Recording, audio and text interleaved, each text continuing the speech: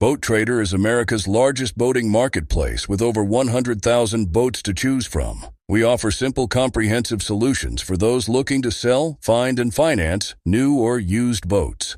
Visit BoatTrader.com to get started. Fishing like a local isn't just about catching fish. It's about connecting with the environment and the people who call it home.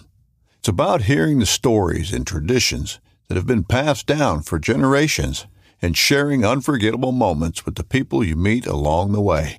Fishing like a local is having an experience that stays with you forever. And with Fishing Booker, you can experience it too, no matter where you are.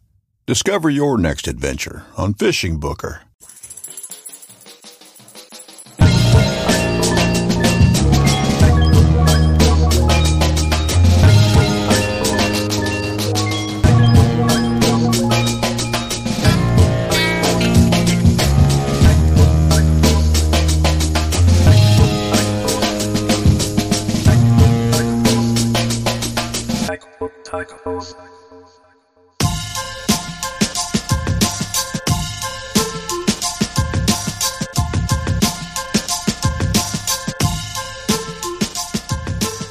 All right, everybody.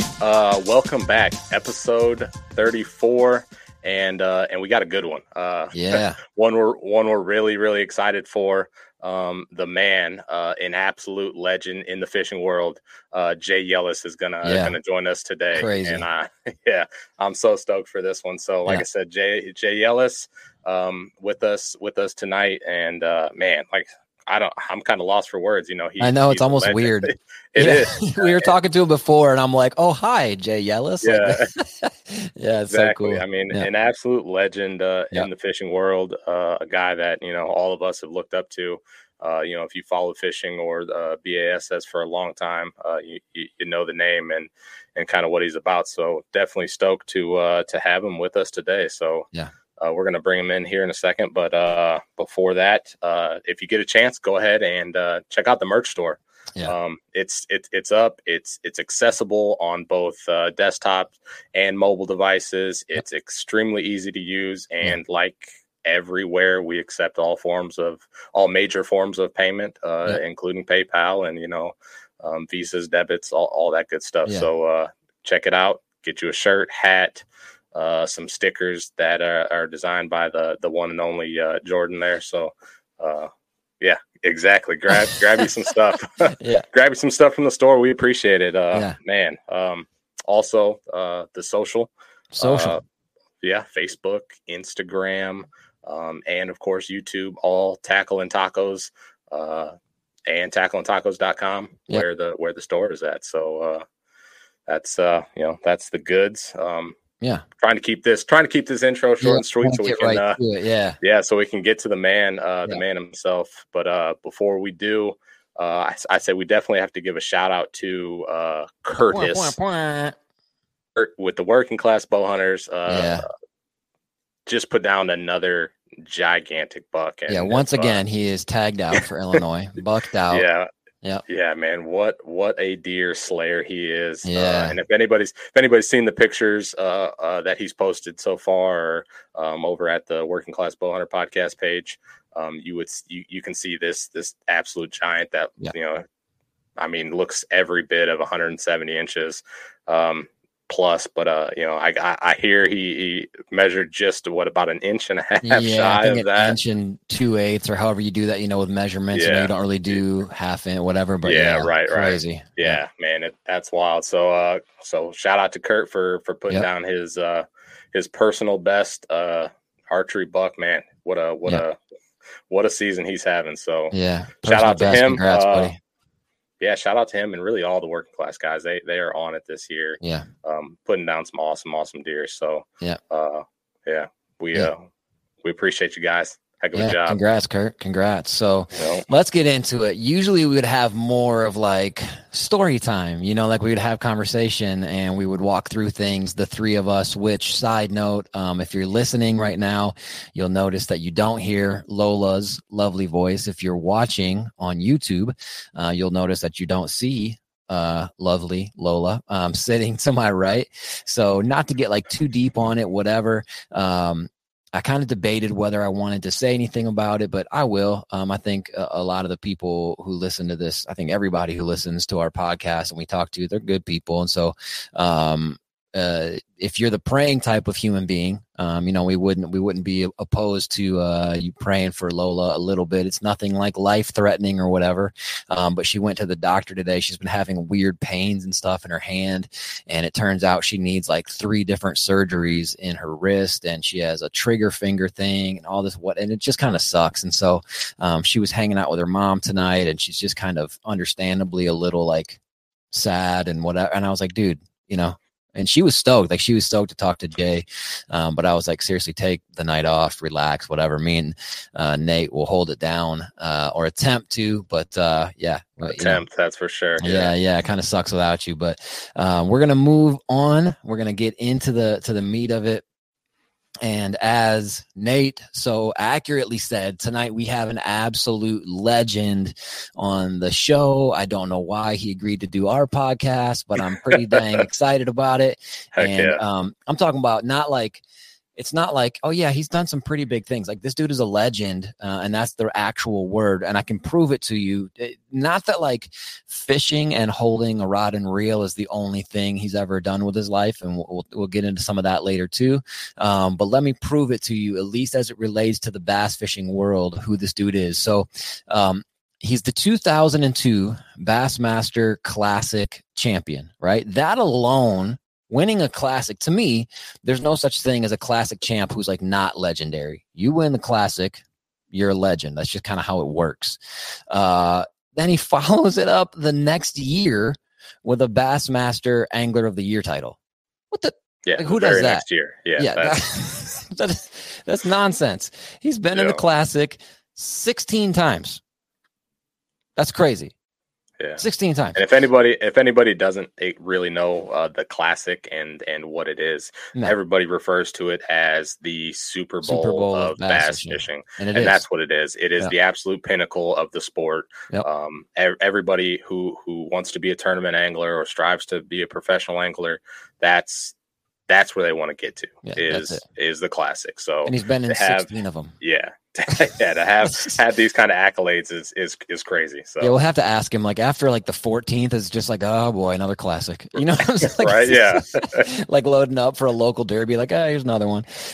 So just for BASS, Jay has been in the money in 165 tournaments. Let that sink in for a second. 165 tournaments. Bass fishes like 8, 9, 10, depending on the year, depending on if you qualify for the classic. 8, 9, maybe 10 tournaments a year. And he's been in the money 165 times. Over $2.5 million in career earnings between BASS and FLW, which on FLW, he was the Angler of the Year twice. He won the 2003, like ESPN does that thing every year, the ESPY Awards. He won the 2003 ESPY award for outs. I think it was the wording was outstanding outdoor athlete. 34 years as a pro fisherman. Let me say it again. Pro fisherman for 34 years. I mean, this is like the truth. Like, people say this statement, but I believe that Jay will forget more about bass fishing than I'll ever know. And I mean that sincerely. I think that's probably actually a thing. And one of the coolest things, I think, I don't know where it stands in his hierarchy with so many cool accolades, but and being so decorated. But one of the cooler things, I think, on his list of accomplishments is he is in the Bass Pro Fishing Hall of Fame, the Bass Fishing Hall of Fame, and rightfully so. But I mean, that's pretty dang amazing. And then the last thing before we bring him on here, and maybe the number one reason we really wanted to have him on the podcast, because I've always been a fan of his, and there's a couple specific stories about him I want to get into. But I found out about this not too terribly long ago. I don't know how I hadn't really known about it before. But one thing we really want to talk to him about is his work with the Cast for Kids Foundation. So ladies and gentlemen, we are so honored and surprised, honestly, to bring in Mr. Jay Yelas. So, hey, Jay Yelas. Hey, guys. How are you, Jordan and Nate? Hey, sir. Great. How are you? Yeah, we're doing awesome. I'm glad to hear it. Yeah, and thanks for having me. I'm thrilled to be your guest and talk fishing and cast for kids, whatever you want to talk about tonight. All right. Yeah. Let's do it for sure. For sure. Yeah, it's an honor to be on your podcast. Thanks for having me over. Thanks, sir.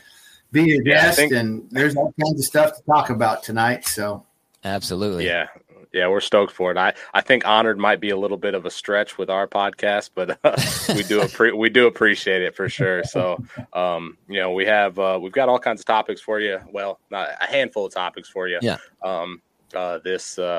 Tonight for this episode, but I think we're going to start off with kind of our hook, kind of what we do, and that's tacos. So we're gonna jump into some taco questions with you, and we'll kind of see where things go from there. So. Yeah, so our podcast is called Tackling Tacos because it's like two things that we're actually passionate about. We love fishing, we love tackle, and we love eating tacos. So we're like, let's just make a podcast that's combining the two.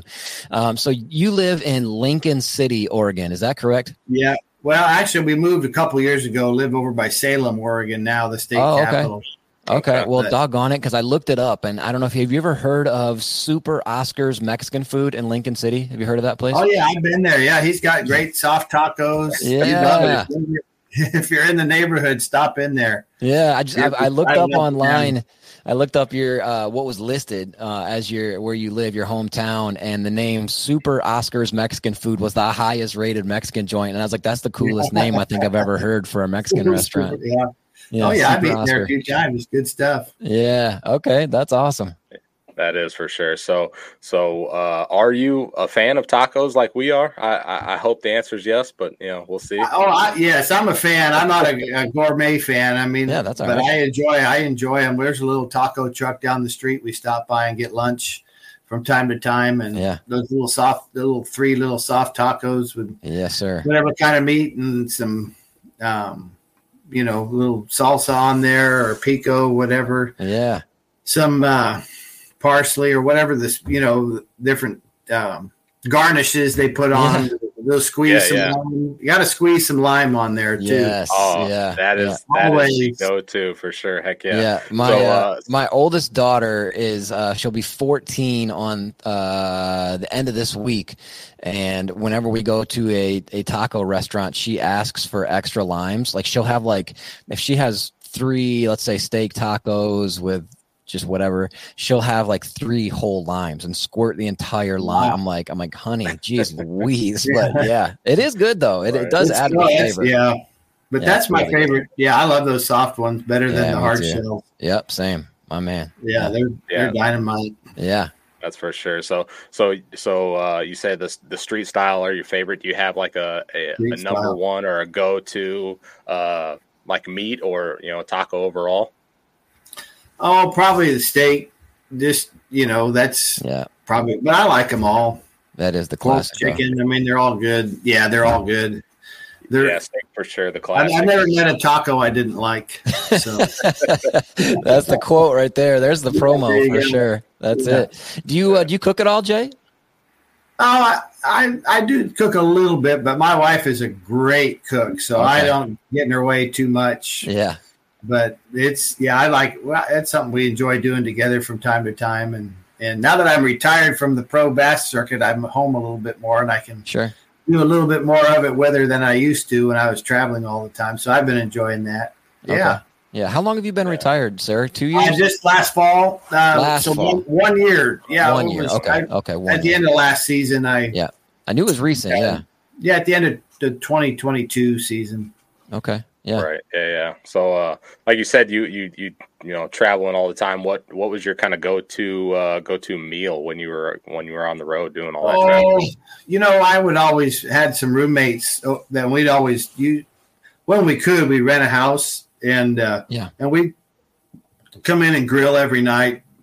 We like to do ribeyes a lot, but we'd mix it up and have pork chops and chicken. But we always got a grill, and that was pretty much it. When you're fishing all day and you get in late and it's after dark, you know how it is. You're hungry, and you want some throwdown food. So we'd we'd light up the grill and throw some potatoes in the microwave and get some salad together and try to eat as healthy as you can, because it's, that tournament grinds hard on you. You can't eat junk food. It helps your performance if over a week's fishing every day when you're out there every single day to try to eat well. So that's what we would typically do. And going out to eat is always an option, but dang, it takes so long sometimes that you're exhausted. You want to eat and just get ready to go to bed and get all your gear ready for the next day. Yeah.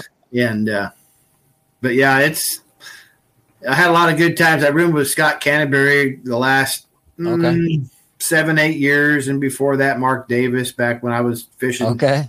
When he started fishing MLF, but now that guy's really good, but Mark's a good cook, but Canterbury's really good on the grill. He would bring, he'd bring some little deer tenderloins wrapped in bacon and jalapenos. Okay. He'd grill those up. That guy's a grill master. Yeah. So is that why you roomed with him? Because of his chef abilities? Oh, heck yeah, that's why.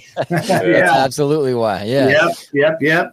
Yeah, that's awesome. I see him. I see him on a lot of Scott Martin's videos that he puts out. He's typically the one heading the grill when they're when they're back at camp or back at the Airbnb or whatever. So those are a good bunch. Him and Scott and Matt Airy and Scott Martin, they room together nowadays, and they have a good time with it. They're all great guys, and they're all pretty good at fishing. Pretty good, darn good. Yep, they sure are. They're all very really accomplished, and that's who I cheer for now when I'm watching the Elite Series events. Your old roommates, you got to cheer for them. So yeah, for sure. But there's a lot of great guys out there.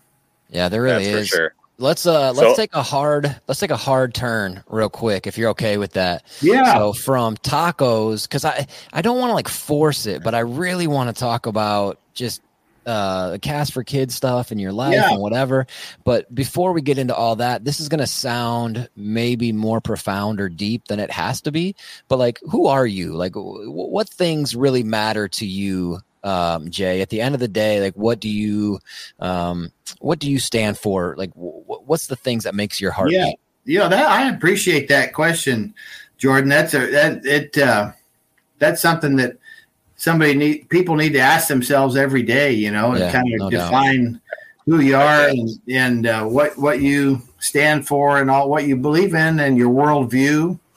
So I'd say first and foremost that I'm a child of God, a Christian, and that I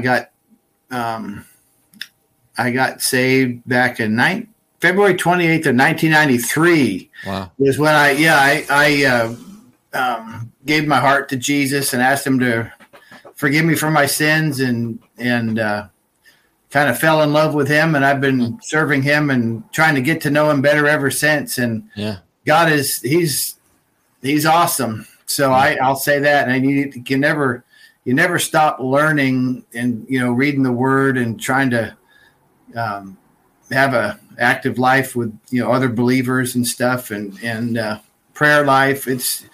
It fascinates me, and it's just you can never get to know all of God because he's just so infinitely diverse and complex. But you can simplify it all down to that he just loves us all so much that he longs to have a relationship with us, which is incredible in its own right. But we kind of that's for sure. Yeah. So anyway, that's what I would say. I was first of all, and then my career was a professional bass fisherman for, like you said, 34 years. And that's growing up. That's all I ever wanted to do was go fishing every day. Yeah. Yeah. Every day. And so I was able to do that. And thanks to living in this great country. Yeah. So I'm an American professional bass fisherman. And now, I'm retired from that now. And I run the Cast for Kids Foundation now, which is a nonprofit charity that shares the joy of fishing with special needs children all across the country. And so that's what I'm doing now that I'm retired from the tournament trail. I just love it because it's a chance to give back and introduce these less fortunate kids that would never otherwise have a chance to catch a fish. To introduce them to a sport that I've always loved and been passionate about, and give them an opportunity to go out and have a good time. That's beautiful. Let me hit you with a quick follow-up. kind of the confluence of bass fishing and God, I've always, had a pretty firm belief in God and Jesus and whatever. And I find, maybe it's because of how I'm wired, I find that I sort of see God more when I'm out in nature, when I'm fishing, when I'm bow hunting and I'm sitting in the woods for hours on end, not seeing anything, but just the peace of it. Does that resonate with you at all?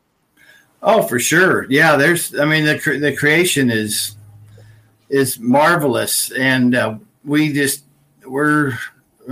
especially in this country, I've traveled to a couple other countries, but there's so much to see in North America. It's just amazing. Mm-hmm. And we have, from the Northwest where I live, I have traveled, thankfully all over the country, bass fishing for 34 years, but from the Florida Everglades to those, the lakes in the Adirondacks. And then you got the Midwestern lakes and desert lakes in Arizona, the lowland lakes in Texas to the Northwest and the rivers. I mean, it's incredible. And you can definitely see God through his creation and the way everything's just so harmoniously balanced, perfectly balanced. And, the sun and the moon and all of the wildlife, and he provides food for all of it. And the Bible talks about how he even knows about all the little sparrows and how many hairs are on our head. And I don't have as many as I used to, but he knows the exact number. Number. Yeah, I totally hear you. I love being out. There's nothing like a beautiful sunset, I mean, there's nothing like it. And it just takes your breath away sometimes. And you wonder what life will be like when we move on from this world, what heaven will be like with the sunsets. And if there is a sunset, maybe, who knows, but it's going to be amazing. We get little glimpses of it here from time to time. That's for sure. That's cool. Yeah. I love that. Yeah, that's awesome for sure. So you mentioned your love for the outdoors. Do you have a recollection or remember like when that love started, like an exact moment or point in time where, being outdoors or being a professional fisherman is what I want to do? I caught that vision in high school. But I can remember the first bass I ever caught was at my grandfather's lake house, standing on his dock, throwing a jitterbug out to the left on the left side of the dock. That some of your younger fans might not even know what a jitterbug is. I love the jitterbug. Old school top water lure. Yeah. And I was like a 13-inch largemouth bass, but I still remember that. And I was probably about 5 years old. And I remember still when I was 5, my other grandfather taking me out on a charter boat in the Pacific Ocean off the Oregon coast. And I can remember what the boat caught that day. I remember how the wind changed directions from north to south, and it kind of messed up the currents and in that were out there, and that was a little tougher than we thought. But I ended up getting one fish and the boat got 2. And it's just, isn't that amazing that most days of a person's life come and go and you'll never remember them again. But boy, some of those days on the water or out in the woods hunting, you remember it the rest of your life. Yeah. And there's something fantastic about it and so when I was a little kid, I always loved it. And then I started really getting into bass fishing in high school. This is like in the early 80s. I graduated high school in 83. There was no high school fishing, college fishing. Right. Yeah. You just went fishing because you loved it and had a passion for it. Right. And I remember in high school, I went to high school in California, and bass fishing is not a big deal out there like it is in Alabama.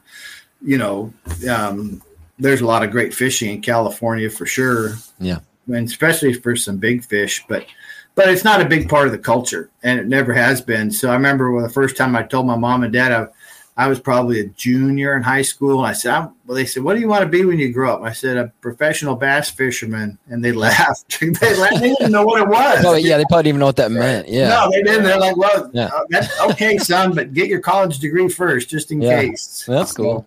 Yeah, but that's and it's a lot different nowadays. Kids grow up. Heck, they got tournament trails for middle school kids now. Yeah, it's crazy. It's way easier to get into it, and it's more popular than ever, which is great because it's a fantastic activity and sport for young people to get involved with, and it can be an all-consuming, lifelong passion if it really grows and somebody really enjoys it. But that's kind of how I got started. That's awesome. How did you, if it wasn't really as common back then, which it clearly wasn't, how did you even know that a Bass Pro fisherman was a thing? Bassmaster magazine. Okay. Yep, and that's how, and then the awesome. Bassmaster TV show. Yep. And that was my only growing up out west. That was my only link. There was no internet back then. Right. In the early 80s. We were a long ways from the internet. All you had was Bassmaster, and I'd get all the fishing magazines back then. It was, Field and Stream and Outdoor Life, and I think Operation Bass, which became FLW, they had a magazine called Bass Fishing. Okay. But anyway, back in the 80s. But yeah, I'd get all those but it was tough because you couldn't even get tournament results until the darn magazine came out like 2 months after an event was over. So crazy. Yeah. Yeah, because I didn't as a fan, I didn't know anybody that I could just call and say, or text and say, hey, who won? Right. Now it's just it's right there on your cell phone. You can watch the standings and everything's so easy now to follow it.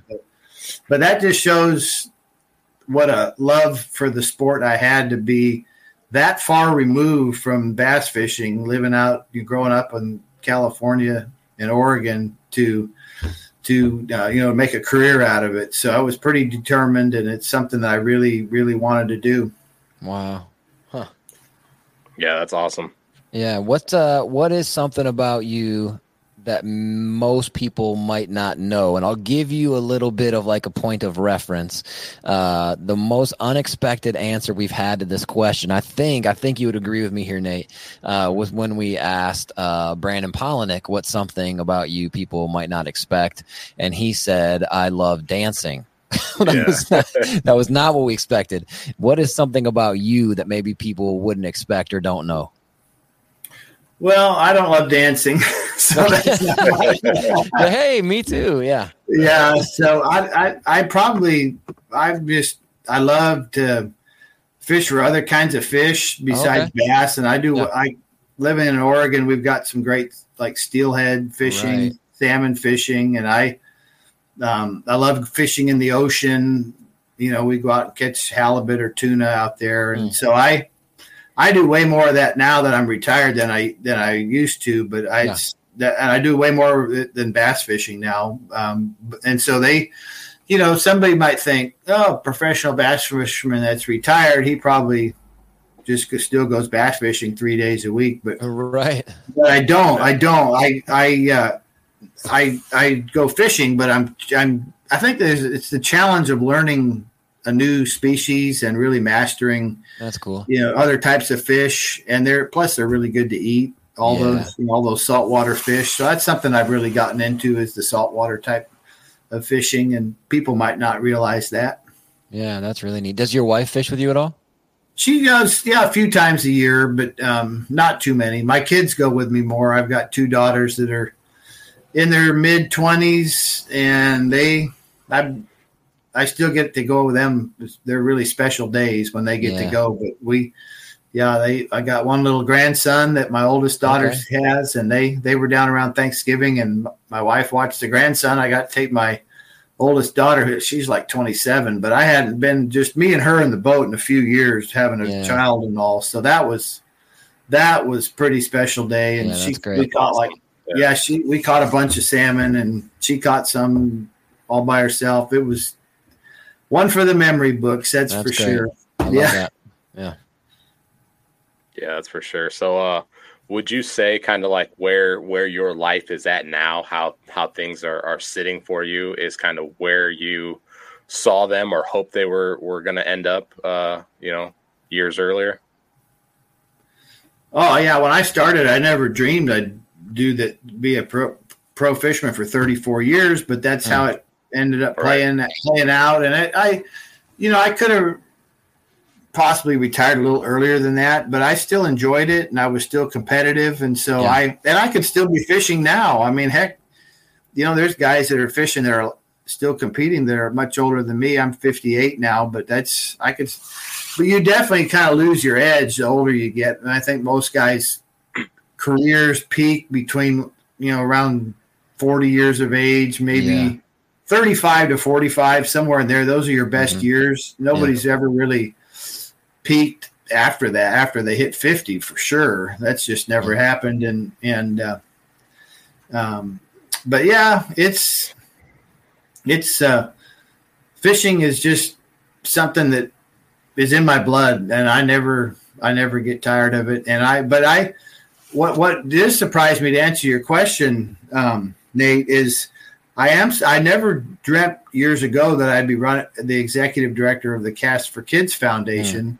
That's just an opportunity that God put in my lap. And I was interesting. I know it's kind of his perfect will for me at this time, because the way it played out, I was invited to be on the board of the foundation in 2005. And I was on the board for 10 years. And then when the executive director retired in 2014, the board was tasked with finding his replacement. And I ended up being something that I was interested in, after praying about it. And so since 2015, I've been leading the foundation, and I still fish from 2015 to 2022.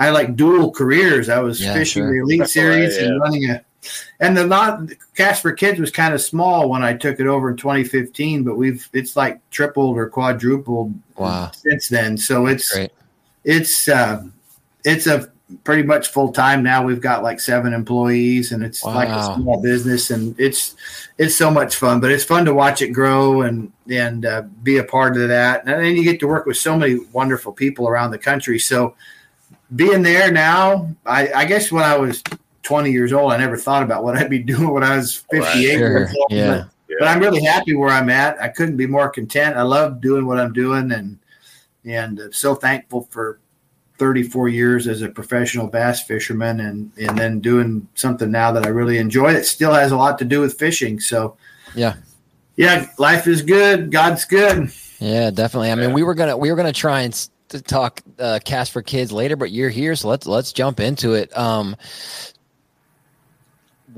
How did you find out about it, and then what motivated you to jump on board with it?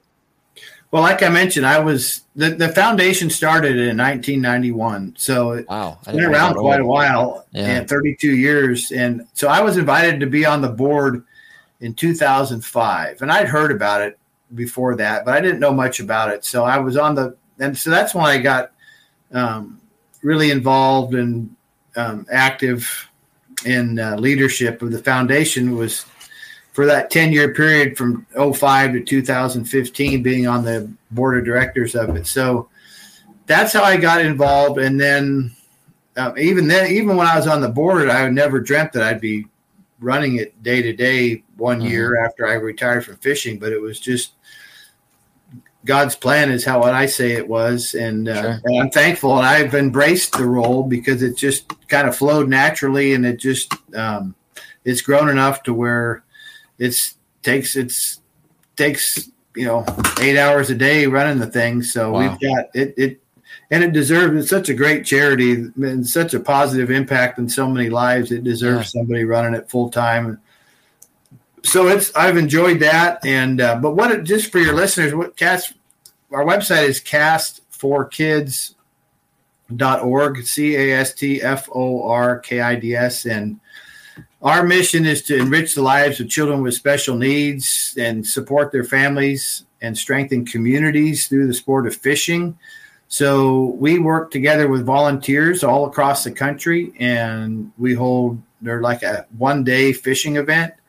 Half of them are boating events, half of them are shore fishing events. Okay. And we work together with local coordinators in each community to plan these events out. And it's like you throw a big party for these special kids, and and it's such a big deal to them. I mean, they don't have events designed just for them hardly ever. And so when people, all gather to like throw a party for the special needs kids in the community, the kids are just lit up because they're never the focus of everybody's attention. Most of the time they feel like outsiders looking in, and so we find also that the volunteers just love sharing their expertise with these kids. And there's nothing better than watching a kid catch his first fish of his life and the big smile, the big grin they get. I mean, that would warm anybody's heart. And we get to go watch that happen every week. Wow. And so I feel really fortunate, to be able to experience that kind of joy in the children. And, one of our slogans is we bring joy to special kids. And that's basically at the heart of what the Cats for Kids Foundation does. And we do it through fishing, which is kind of fun too. There's a lot of other things that are great about the events we have. They're open to anybody that wants to come. You got to register for the event. And then we get people from all walks of life that come. And it's one of the few events that I go to in anywhere where everybody's welcome. You got people from, different backgrounds, whether it be race, religion, financial status, education. They all come together and they all have a really good time just trying to take these special kids fishing. And it's so cool. It's like heaven comes to earth for a few hours on a Saturday morning, and all these folks that have big hearts for the kids in their community, they come out and volunteer, and they just take the kids out in their boat or take them fishing from shore. Wow. And they love it. And then we have, after they go fishing, we have lunch for everybody, and then a big award ceremony where each child is honored and celebrated, and we give them an award plaque with their photo in it, and they get called up. Yeah, they get called. Each child gets called up one by one to get their plaque in front of the lunch group, and then they get to talk into the microphone, and everybody cheers for them. And sometimes some events they give the kids a standing ovation, and there's a lot of tears, and a lot of big smiles and hugs at the event. So they're really special. For everybody in attendance, the kids, the parents, the volunteers, the sponsors. It's just a win-win-win deal. And so that's what I love about it. And so that's what we do. And so just, you can, on our website, we had 94 events around the country this year. We didn't have one, they're in like 26 states. So we're not in every state yet, but you can go to our website, and the schedule for next year is not published yet, but we'll get it up there, probably in January, February, and you can search events in your community. And the schedule's up there from this year's schedule's up online. You can see if there's an event near you this year. And then it'll probably, if it'll be most likely around the same time next summer. Like if there was the first week of August this year, it'll probably be the first week of August next year. But we'll update those when they get confirmed in the new year. But so people can sign up. It's totally free to the kids, no cost to the families or children. Volunteers can sign up and come out, and or maybe somebody might be listening that would be interested in starting a new Cats for Kids event in your community, and get a hold of us. We'd love to help you put on a new event for special kids in your community, and trust me, it's a win-win-win deal. Everybody will really enjoy it. A lot of our events have been going 15, 20 years in a row, so. And that speaks to it speaks to the longevity speaks to how gratifying it is for folks. They want to have it again every year because it's such a positive event for their community. That's great. So so that's that. And it's, there's a lot of great charities out there, of course, but as far in the fishing space, we're the largest children's fishing charity that's out there. And it's been fun to be a part of it and watch it grow. And we got this year, we took well over 3,000 special needs kids. Oh my gosh. Fishing this year. So that's incredible. It was like, I don't remember the exact number, but it was a bunch. And we had, the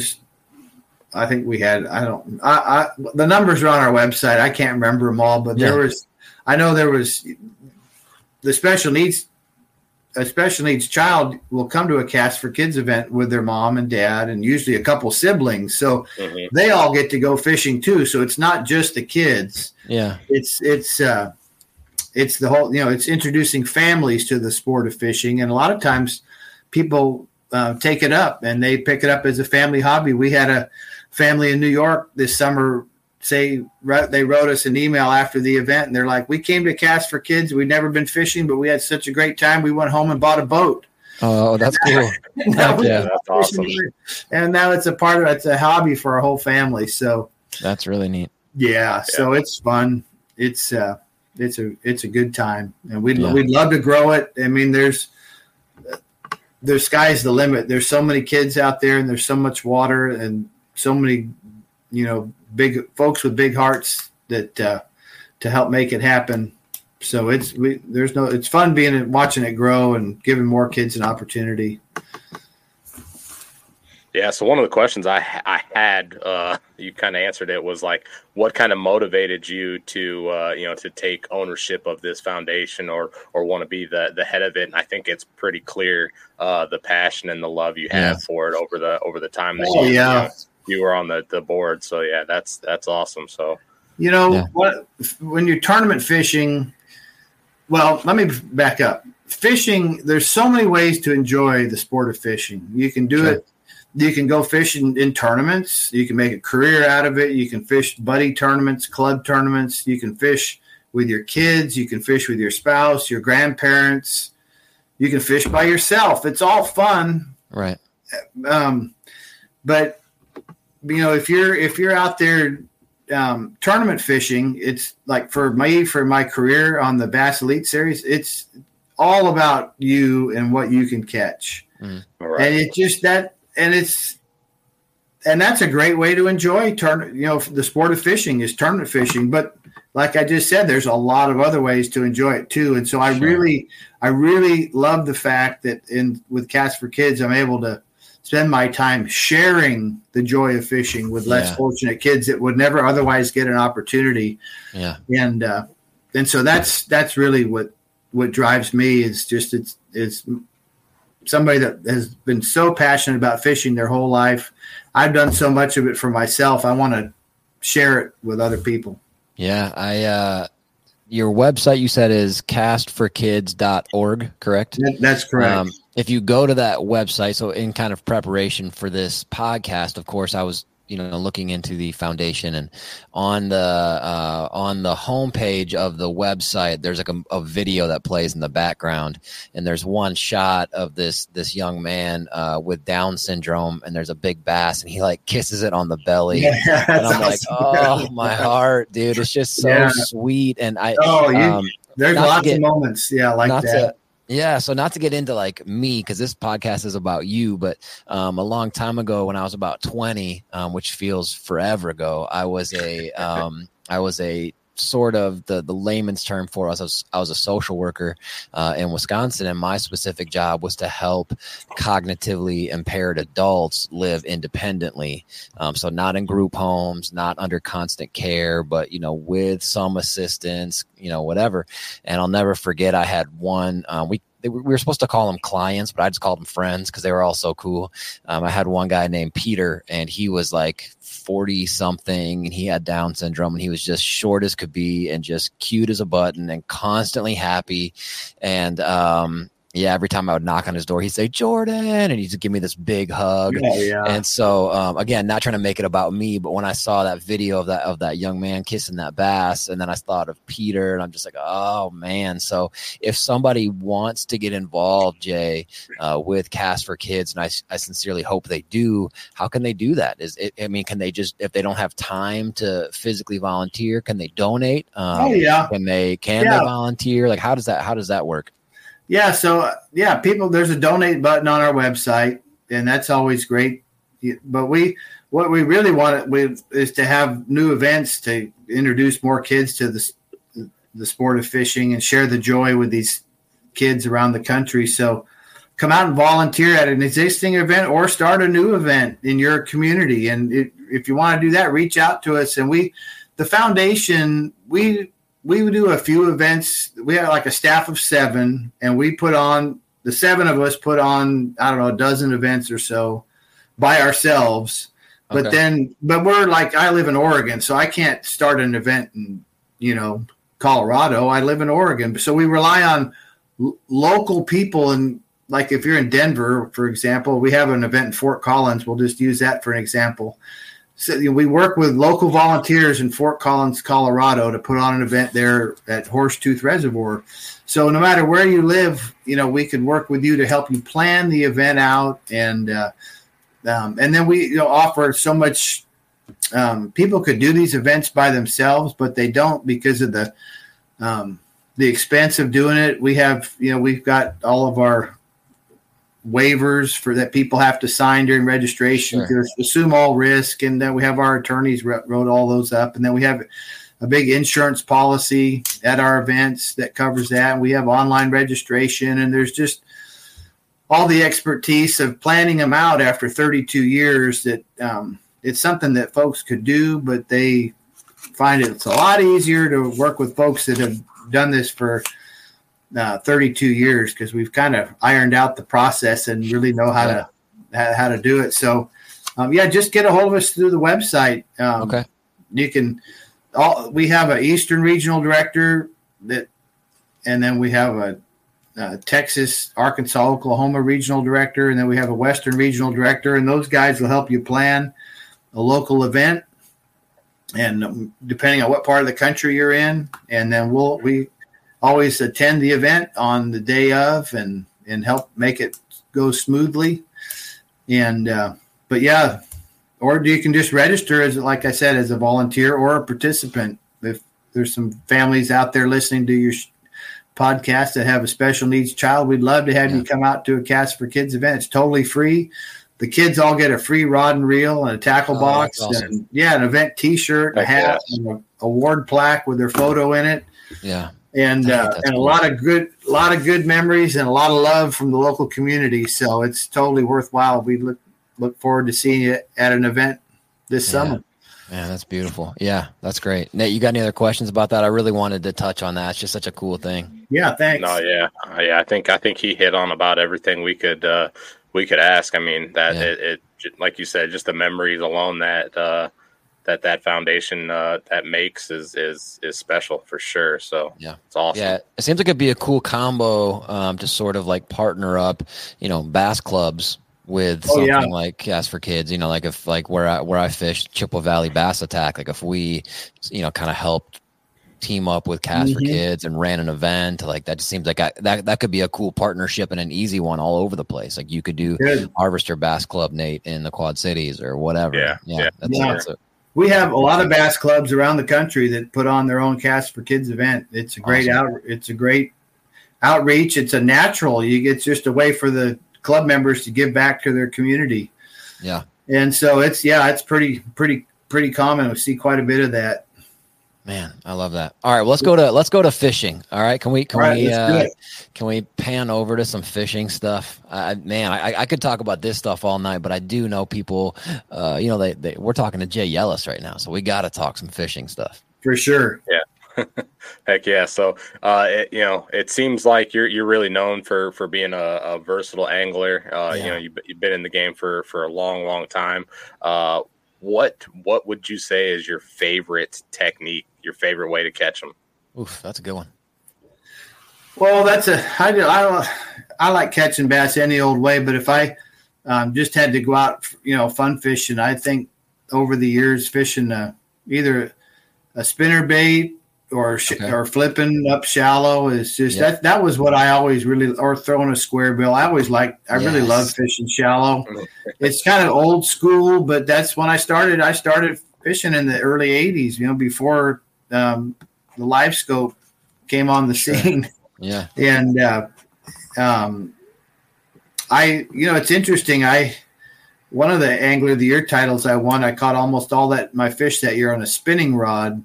Wow. And that was 20 years ago, and finesse was starting as a big trend back then, but whether they were sight fishing or drop shotting was just taking off, and shaky head worms and stuff like that. But I was always able to go back to the spinning rod if I needed to catch them, but I'd much rather throw a big spinnerbait around or flip a big jig. That's what all the tournaments I won, they were always on a jig or a spinnerbait. Some of the, like I mentioned, the Angler of the Year titles, they were always a mixed bag of different things. Like you'd expect when you have a 10 tournament season, you're going to catch them on, whatever you have to throughout the year. Yeah. So you're not that guy. You're not that guy who's like married to one specific technique. You're like, whatever I got to do to get them, I'm going to do it. Yeah. So back in my day when I was fishing, we had guys that were experts at one technique, like a Denny Brower. Right. Yeah. And, he would fish a jig, win or lose. He didn't care if he didn't catch him. And he usually did. And he won probably more times than anybody. Yeah. And you'd have guys that were specialists. Fritz, who had his crankbaits, and Klun and KVD had his crankbaits, and then Brower with the jig, and Biffle, and some of the guys were, Jimmy Houston and Guy Aker would throw spinner baits all the time. And I was never that way. I started fishing. I had a good friend in high school. We'd go fishing, bass fishing for a day, and my buddy would throw a white spinner bait all day. And then I would have like 8 rods on the front deck with 8 different baits on. And that's just who I have always been as an angler, is just somebody that was always curious about what the best mousetrap would be that day, to bite in. And I think that played into my hands as a pro all those years, because I was always pretty consistent. I didn't win a lot, but when I, like you mentioned, I made 16 classics in a row. And then when I moved from bass to FLW, I made a bunch of FLW cups consecutively. And you have to be versatile to consistently catch them. And it's, the sport's changed though, big time since then. Sure, now it's all about forward-facing sonar. It's a totally different conversation, but we'll keep our conversation to how the fishing was during the most of my 34-year career. Yeah. What's your favorite square bill, Jay? That Lucky Craft, the BDS 3 was always that, or the 2.5. But the BDS 3 probably would be, if I only could get one. But I mean, the 1.5. But what I liked about Lucky Crafts was they would always run true. Out of the box. Now the one I started with, and it's still a sleeper. I still have a bunch of them. Is that Bagley, the Balsa B? Yeah. Takahiro made that famous in 2004 when he won the Classic, right? Lake Wiley on that bait. But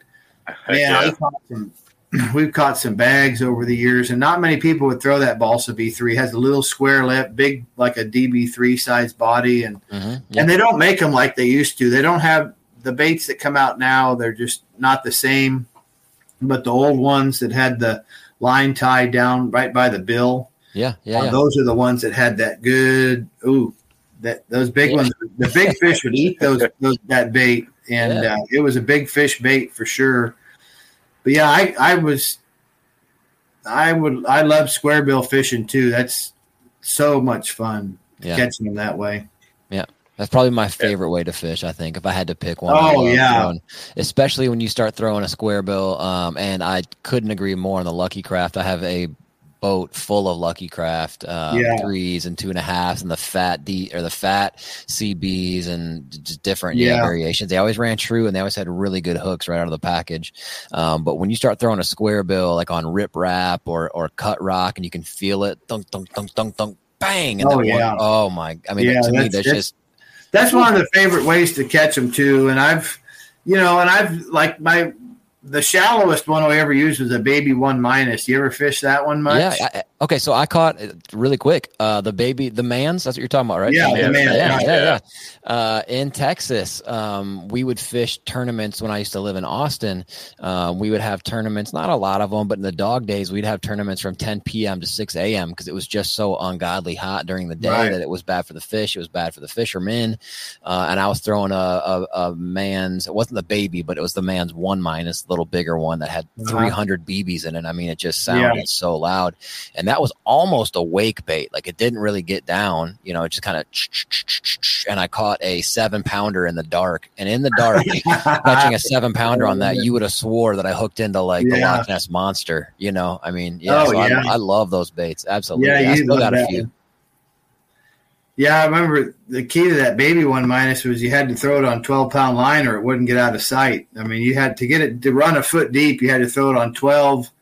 And the only problem with that is those great big ones would suck it in so deep. Sometimes their teeth, when you're playing the fish, their teeth would cut that 12-pound line. I had a couple of those nightmares during big tournaments over the years. But so from that was the shallowest diving crankbait I ever fished, the baby 1-, and then all the way up to, you know, the Balsa B4. That's a bait that they haven't made that in years, but that was bigger than the Balsa B3 or the BDS4, the big Lucky Strike. Yep. I mean, Lucky Craft baits, and then you know, Strike King now makes them like this big, square bill. So there's all kinds of, but that's such a fun way to fish. It really is. Heck yeah. Do you have a go-to spinner bait or jig? You said that was kind of the number one. So like you know, early on I was I'll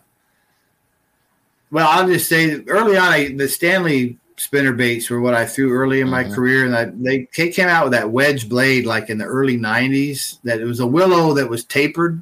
Yep. And it had a lot of it had a lot of vibration. The most, and I still, but even to the day I retired, I threw that when I was throwing a willow. I would throw the wedge, the Stanley wedge willow, just because it had more.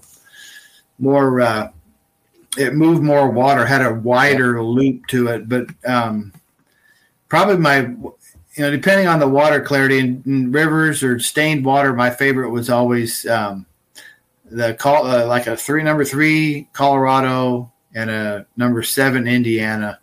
Okay. And that bait, I won that Bass Superstars tournament on that like in 1995, and ever since then that was a favorite. The Colorado, Indiana, and dirty water. The tandem, the tandem willows in clear water, or a Colorado willow in clear water. And in all the years I fished, it's hard to beat a chartreuse and white skirt. Or a white skirt. I still wonder, even after 34 years, I wonder if those aren't the only 2 colors of spinnerbait that guy ever needs. Right. I mean, I don't know. So true. I've had times when black was good with like a single Colorado blade when the sun was out. You wanted something that not quite so bright. I've had some good catches on black, but that was a rarity. It's usually, and then we'd use painted blades sometimes in real muddy water. But most of the time it was either gold or silver. But I've had some good catches actually on white blades.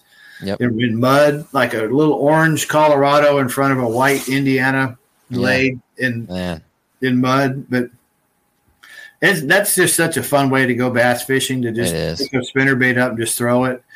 And there's a lot of times when they're just on a moving bait in that muddy water and they won't touch a flip bait. And then there's other times they want the bait flipped and not fishing at a jig or something slow, and they don't want the spinner bait. So it was always just a matter of figuring out which they want. Did they want a bait flipped, or do they want a moving bait? You go to a spinner bait or a square bill in that situation.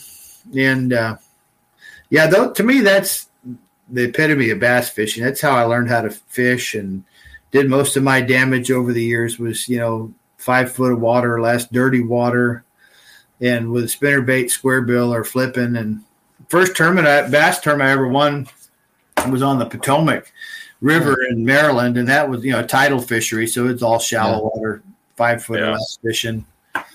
And that goes way back.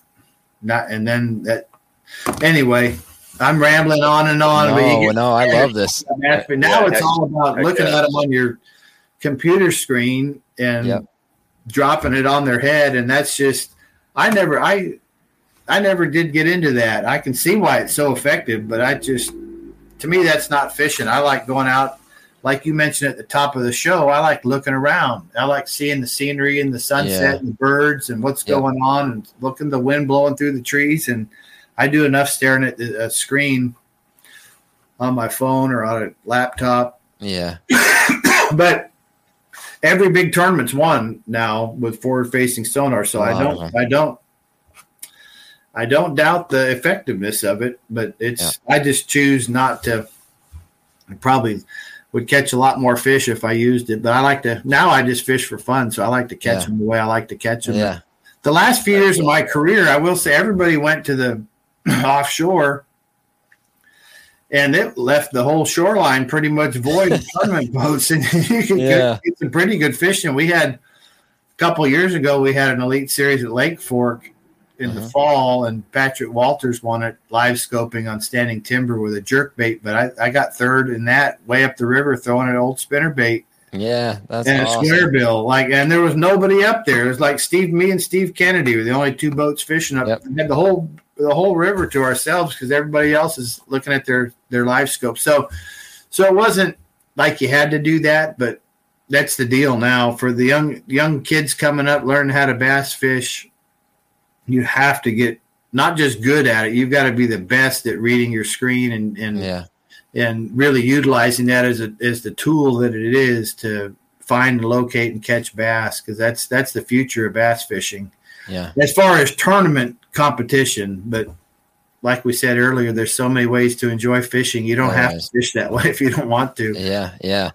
Jay, you ever get into catching smallmouth? Have you ever fished smallmouth in schools using spinnerbaits? Because I've done that a few times. My mom lives on a lake just north of where I live called Holcomb, and it's a pretty well-known smallmouth area, but it can be tough because it's about finding them. But once you find them, if you burn a spinnerbait, or not burn, but really break it through there pretty quick, I mean, they will pull the rod out of your hands. Oh, my goodness. Yeah, that's my favorite way to catch smallmouth and then we've been doing that since the late 90s. Yeah. And even on the Great Lakes, the St. Clair and Erie and those places, they'll come up and hit a spinnerbait.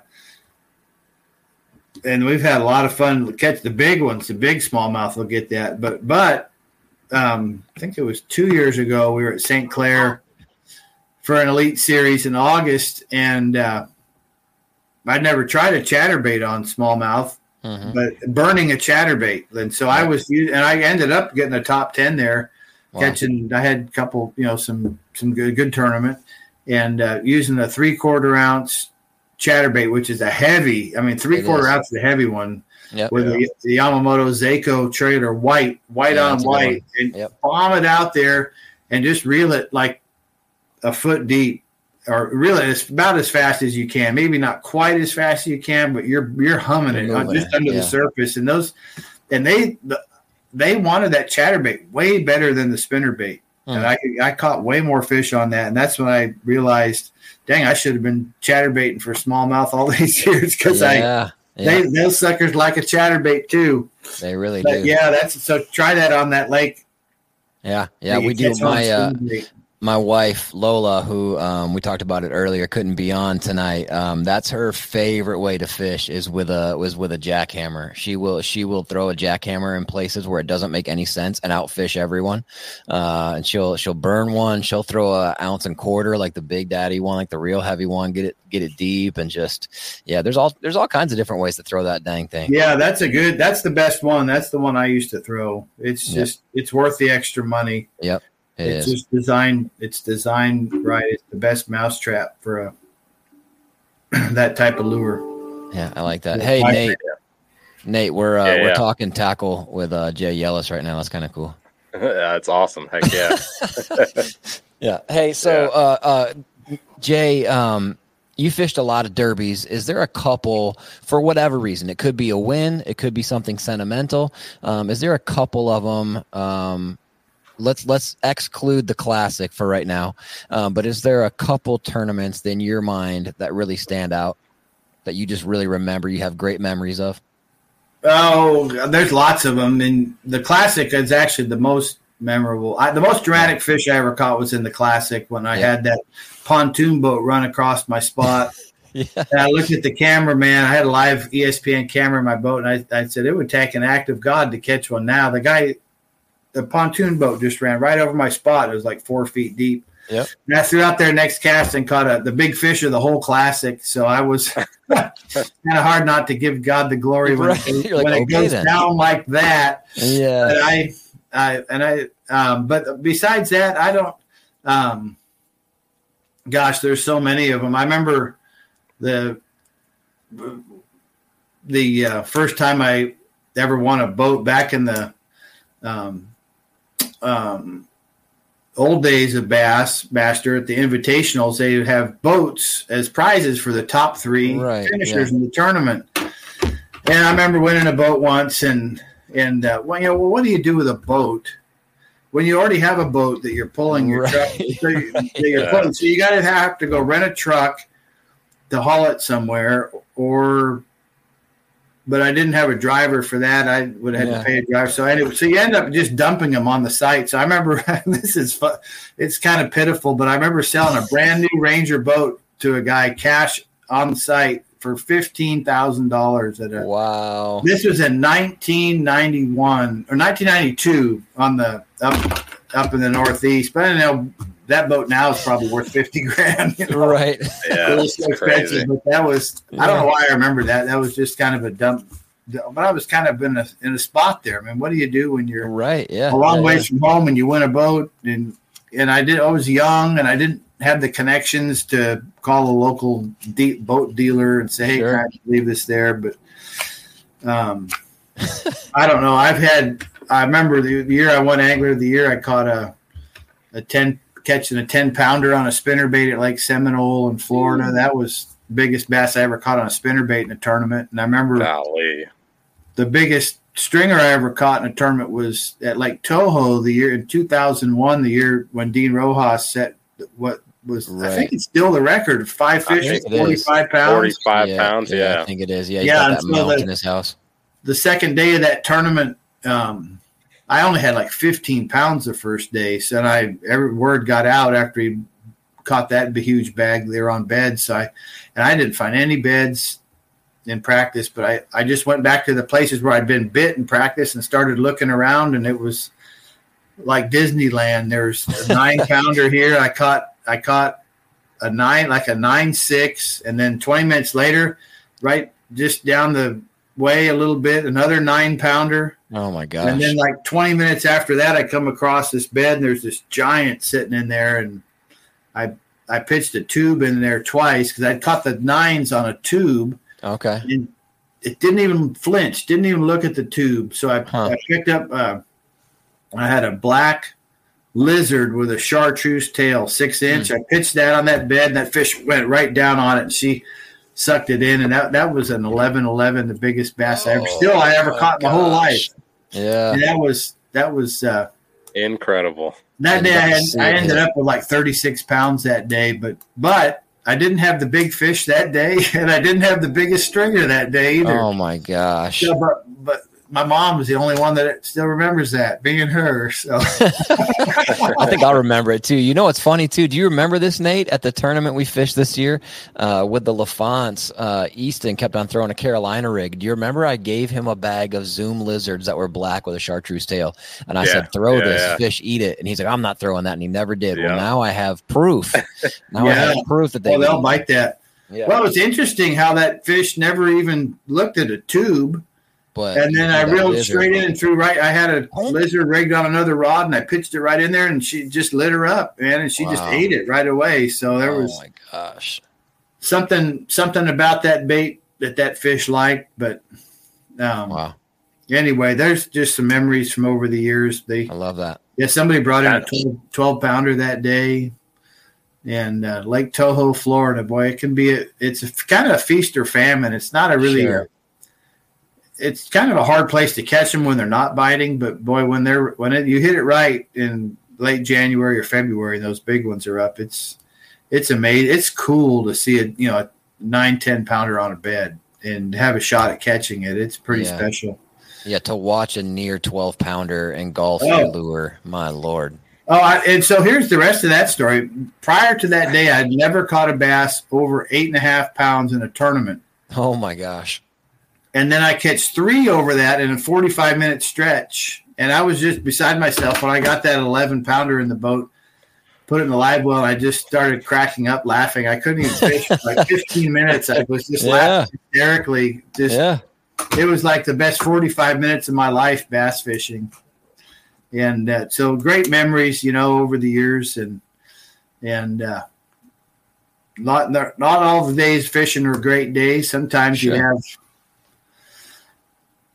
sometimes like the last time we were at Lake Champlain a couple years, 2 years ago, I guess, I was running all the way down to Ticonderoga from Plattsburgh, and it's like a 60, 70-mile run, big, wide open lake, and ran down there the first day and caught them good. And the second day, the forecast was the same for winds 5 to 10 all day. So I run down there and catch them pretty good. And about noon, the wind starts blowing out of the north, and it just starts picking up, and the white caps start building. And next thing you know, it's blowing like 30. And it's just this huge storm blows up, and I've got a 70-mile run through that stuff. Jeez. And and I had a good bag that day and a good bag the first day. And what do? I mean, I ended up just about destroying that boat. I made it back, but I was late getting in, and had to stop and pick up Kyle Welcher because he broke down, and I was glad I got him in on time. He was in a later flight, but I mean, the ride was so rough. It's like 60, 70 miles pounding in not super huge surf, but like 3 and 4 footers. Yeah, that's a long ways in that. All my graphs, all the screws came out, the brackets, they all came flying back, and the whole trolling motor, just like all the screws and bolts came off, and it came flopping back in the bottom of the boat. Oh my gosh! It was a horror show because you're going like way too fast in big water for 70 miles, and I mean, that just destroyed the boat. Thank goodness there's service crews at those tournaments. It wasn't all glorious being a professional bass fisher. Yeah. There's a lot of you fish through a lot of inclement weather. Yeah. And so anyway, I could go on and on and on, but I'll stop right there for now. What else?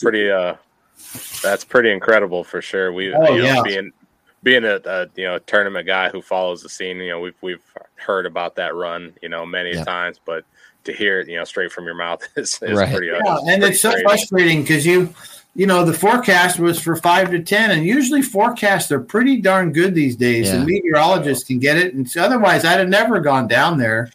Yeah, nobody would make a run like that if they knew the wind was going to blow 30 at noon that day. They would, and there's a couple other boats down there, and they just said the heck with it. They didn't catch them very good, so they just went to a boat ramp, called the tournament director, and said, "Have somebody drive my trailer down here. Pick me up. I'm not making the run back." And then they look behind them, and there goes Jake. Yeah, there goes the old man. And anyway, that was it's a lot of fun though. All in all, it's a great career, and it's a lot of hard work, a lot of traveling, but you have to really love it to do it because of that. But it worked out great for me. I'm real thankful. Yeah, that's beautiful. Yeah, that's for sure awesome. So, you having the lengthy career that you did, can you speak on like how sponsorship stuff has kind of changed over the years, like how it was like early on to like nowadays? Not nothing specific, but like how easy or hard it was 30 years ago to what it was the last couple of years. I think my timing was really good in the sport because I started fishing bass in 89, and the sport, look how much it grew from 89 through now, last year.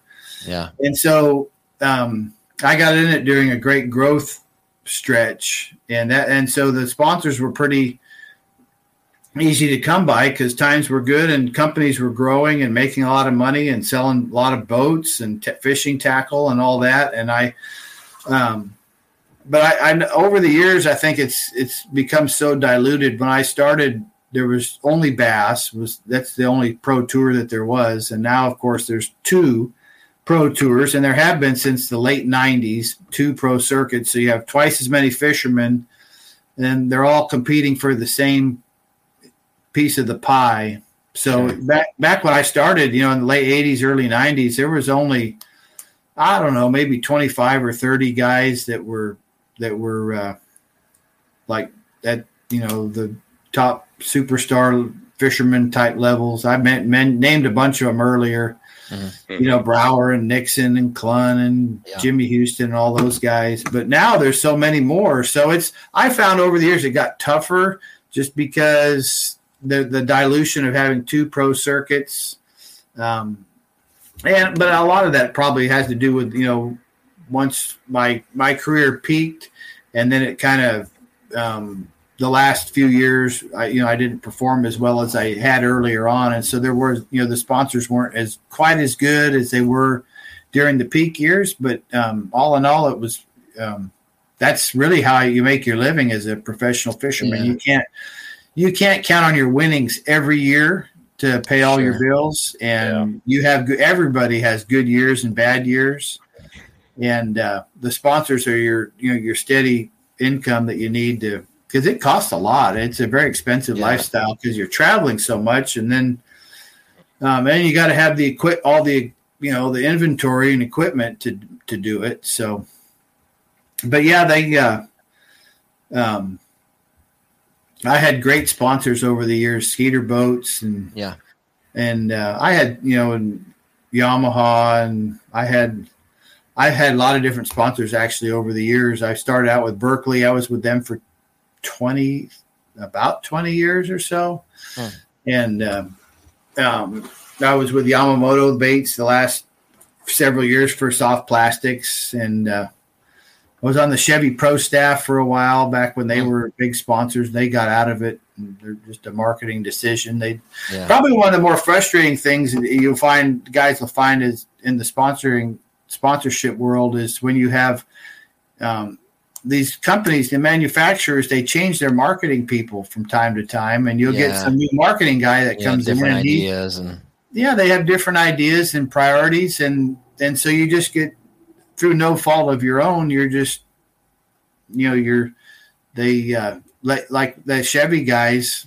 We had a strong team for years. I mean, Larry Nixon was on there, and Brian Thrift and Jimmy Houston, and they had a bass fishing pro staff for years, maybe decades. I don't know. And then they got a new marketing guy that decided they wanted to target inner city men with their marketing budget instead of outdoorsmen, and it was just gone. I mean, they just cut the whole thing. And so, I mean, there's nothing you can do about that when that happens. It's totally out of your control. So the fishing companies are more consistent for longevity because they always have to do marketing and fishing. Sure. But the non-endemic sponsors, they can come and go, and they may be a real sweet deal for a few years, but they might have a change of guard in the marketing department, and they might decide bass fishing is not the best place to bet for the bang for their buck. So it's all good though. It's tough. One of the keys to sponsorships is that the top fishermen need to hold the mark. We don't have a union, so the top guys need to keep the bar way up here. They can't settle for a sponsorship for a bag of plastic worms and put the company's logo on their jersey. If they do that, everybody else is in trouble. The top guys, they got to get top dollar for that, sponsoring that plastic company that makes that bag of worms. And then it works its way down for everybody else. So the onus is really on the top anglers to hold out for making the most they can to keep it fair, to keep it equitable for all of the other fishermen that are out there. So anyway, I was a part of that for several years, and then had some highs and lows with sponsors. But it's just part of the game. You got to have them. Yeah. Wow. Huh. That's really interesting. That's awesome. I never really looked at it, in that sense of like how the the top guy kind of Kind of sets it. Sets the bar, and then it kind of trickles down from there. I never really looked at it like that, but that makes a ton of sense. So some guys do a great job of that, and then others they don't. They're fantastic fishermen, but they're not businessmen at all. Yeah, kind of a country bumpkin type, and they're like, "Yeah, man, I'll put your logo on my jersey for free worms." And then they end up winning everything, and they're like, and then the next guy comes along and tries to get a small retainer fee, and they're like, "No way, we're not even paying." Right.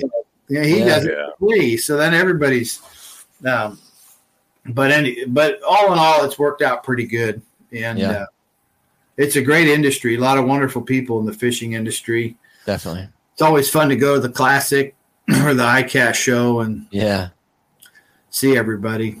Yeah. This is not really in the same wavelength, but kind of. Give us a couple tips, Jay, on breaking down and figuring out new water. Okay. Yeah, that's really at the heart and soul of what a professional bass fisherman does. And it can really get, well, all right, let me answer your question first. I could go off on some rabbit trails, but please do.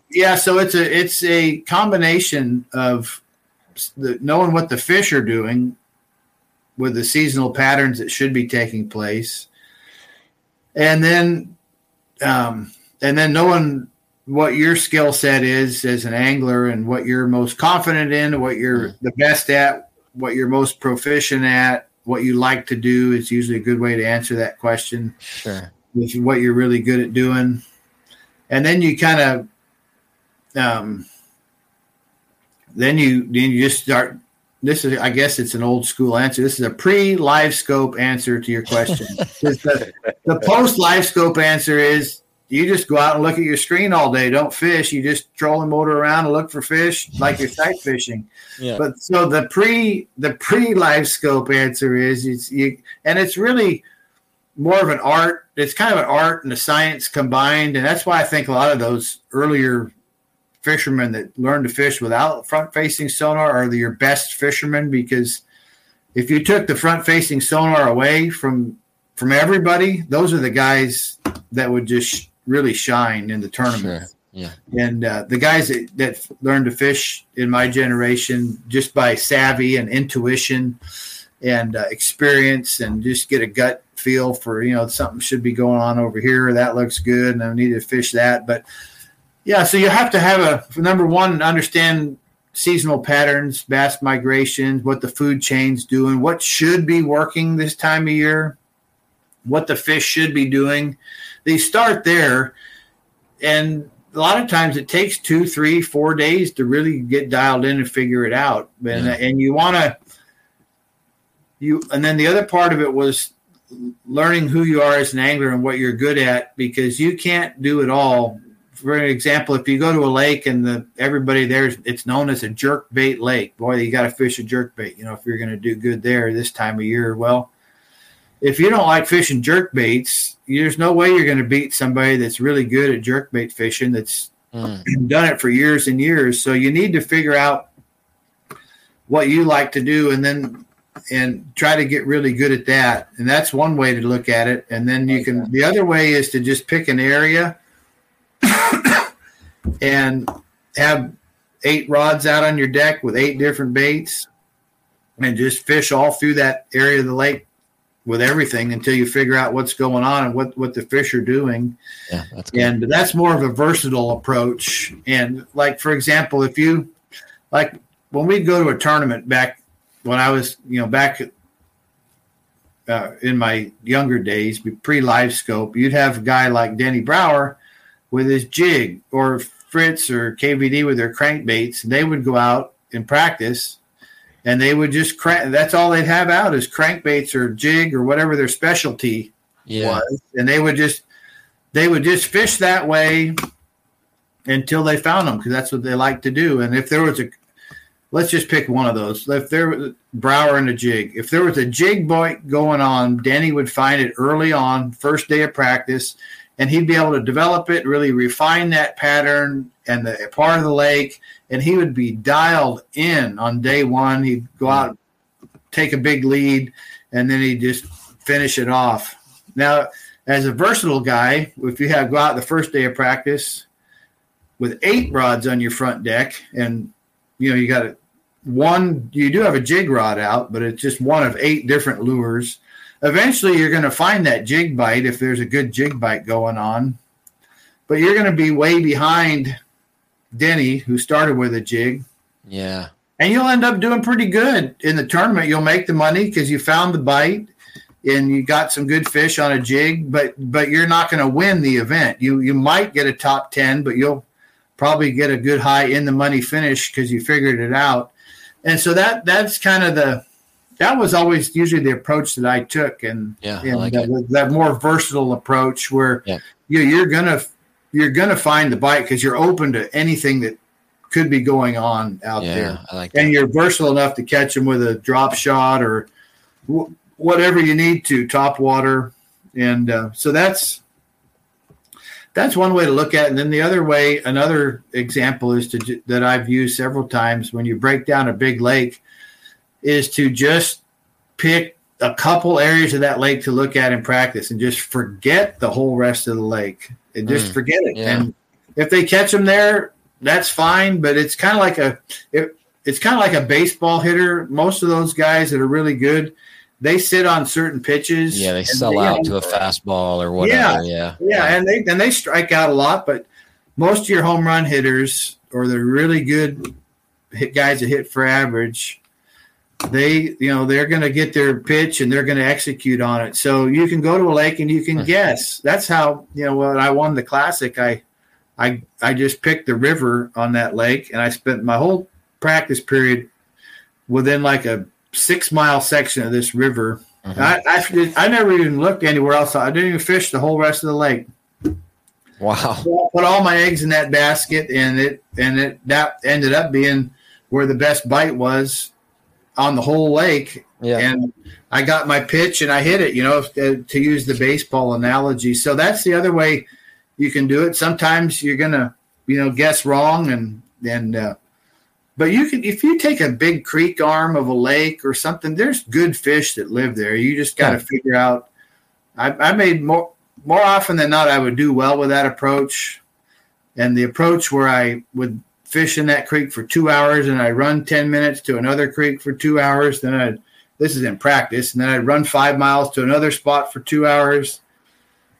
That is not the way to practice for a tournament because you're just fishing you're like nostalgia fishing, or you're fishing where you caught them 2 years ago. Yeah. Yep. Instead of dropping the darn trolling motor and just fishing and figuring out what the fish are doing now. So that's, if you have there's a lot of knowledge about our lakes and if you're in a good area and, or an area that has potential to produce big bags. And so that's, on the big lakes, that's kind of how I would approach things. And then the other thing that worked for me a lot too was I would figure out what the bite should be and what everybody else is going to be doing, because the tournaments are always won that way. And I would do something totally opposite. Yeah. And man, if you can find them, you have them all to yourself. And you can't, that bite's not always there. But I remember the most glaring example was we used to go to Kentucky Lake in June for big tournaments. And the tournaments are always won cranking or fishing a jig or whatever on ledges. Yeah. Always. And I had on Kentucky Lake, and I would run over to Barkley Lake, and I would literally have 20 miles of that lake all to myself. Wow. And then the flipping bite, the shallow flipping bite around logs and brush and stuff, it'd be wide open, and you wouldn't be catching 20 pounds, but you could catch 15 to 18 pounds every day. And I didn't win, but I had a third one year doing that and a fifth one year doing that. Yeah. Wow. And that's a perfect example. And I wouldn't see another boat all day. And now you can go looking for bites, off the wall bites. You kind of fade the conventional wisdom. You can look for that a lot of times and you can't find it. but when you do find it, it's always the top 10 because you'd have it to yourself and you don't have to share fish with other contestants. And that sharing fish it's really hard when you have to share a spot to have it hold up for 4 days because those tournaments are 4 days long. Yeah. And there's very few spots that have enough fish to share that for 4 days to win on it. But anyway, you guys, I'm enjoying talking about all these. Yeah, this is beautiful. Bass fishing. Now, like I said, this forward-facing sonar has just changed all that because it's like sight fishing now. You know how it is when you see them on beds and you just to prepare for a sight fishing tournament, you just put your trolling motor on high, get a good pair of sunglasses, and you just go down the bank and you mark as many fish on beds as you could. Then you come back and catch them in the tournament, and that's what the guys do now with forward-facing sonar. Is they just do very little fishing in practice. They cover tons of ground looking for them on their electronics. Yeah, and so that's a totally intellectual style of fishing compared to what the art and science of fishing that I was just talking about. Two totally different styles of fishing, and that with a new style with the forward-facing sonar, you have to be the best with the technology. Period. That's what you just have to be better than everybody else with technology and learn how to read that screen and what you're looking at and interpret what you're seeing on that screen and then learn how to get those fish to bite. But the sports, it's really changed a lot. It's fascinating to me that it's changed that much over the years, but that's what we're dealing with nowadays. And Okay. Yeah. So aside from the forward-facing deal, if you had to pick, we don't have to get into anything super lengthy, but if you had to pick like maybe one or two things that separate a good angler from a great angler, what would you say that would be? I think a lot of it's, there's two things. One, it's a God-given ability. Some people have a natural talent for fishing. Trust me, it's no different than hitting a baseball or pitching a baseball. You just have it. There's a God-given gift for finding and catching fish. And then the second thing is having the passion and the work ethic to get the most out of your potential. You'll find all the great anglers, they had a tremendous love for the sport, and they would work so hard at it to really perfect their game. And that's what really separates the great anglers. But there's a ton of hard work alone won't do it. There's a ton of guys that work their tail off, but they don't have that gift that some people just are blessed with, and they're the ones that you see at the top every year. Just a natural ability. It's just that's all you can say, and it's just as real in bass fishing as it is in any other sport. So, but you can't just have the hard. The old saying, the hard work beats talent when talent doesn't work hard. Yeah. So you got the talented guys, they've got to put their time in. So, but that's what separates people. Yeah. Yeah. I love that. Yeah. That's the Poliniks and the Jordan Lees of the world. For yes. Sure. Yep. For sure. For sure. Yeah. Those guys are gifted, very gifted anglers. Yeah. In your opinion, Jay, what's a bigger accomplishment? And you have a beautifully unique, ability to answer this question. What's a bigger accomplishment, a classic title or an Angler of the Year title? Well, I think the biggest accomplishment, I can answer that. I'm going to answer that two ways, because the biggest accomplishment was to win Angler of the Year. Yeah. But if I had to choose one of them, I'd choose the Classic any day. Okay. Because the Classic is it's the big show. It is. It's the granddaddy of them all. It's our Super Bowl. And there's a big, besides just a tournament, there's a huge outdoor show going on in a convention center right next door. Right. Where they weigh the fish. And everybody in the bass fishing industry is there in that city that day. And so it's a big family reunion of the sport, and they have and that's what makes it so special is that everybody's there. Whereas with Angler of the Year, that concludes at the final tournament of the year, and there's several thousand fans, but the industry has not gathered there at that last event of the year. So, but it's by the anglers. The Angler of the Year is more well respected because it's probably harder to win. But the class, if I could just choose, I would pick the Classic any day over Angler of the Year, just because of that was just a career defining moment. And even you today to introduce me at the top of this podcast, the first thing you said was a Classic champion. Yep. So I mean, that's just it's just it's the main deal. It's like winning the Super Bowl. It's like something I'm so thankful for. To get a shot to do that once is just amazing. Yeah. That was a really cool way of summing it up, sir. How you said for the anglers, AOY is like, wow, because that's an entire season, a grind, all the travel, potential boat issues, weather, all the things you can't control, and yet you still fish consistently. Or did you have, not necessarily lucky, because I don't really fully believe in that, or did you just have a really good 3 days? So there really is a big difference, but they're both kind of incredible. Yep, that's exactly right. Yeah. So you kind of touched on a little bit earlier with the whole pontoon deal at the Classic, which is absolutely wild. But you have any other like major memories from that Classic in 2002? Yeah, and that was on Lay Lake, wasn't it? Yes, Lay Lake near Birmingham. Yeah, so I remember.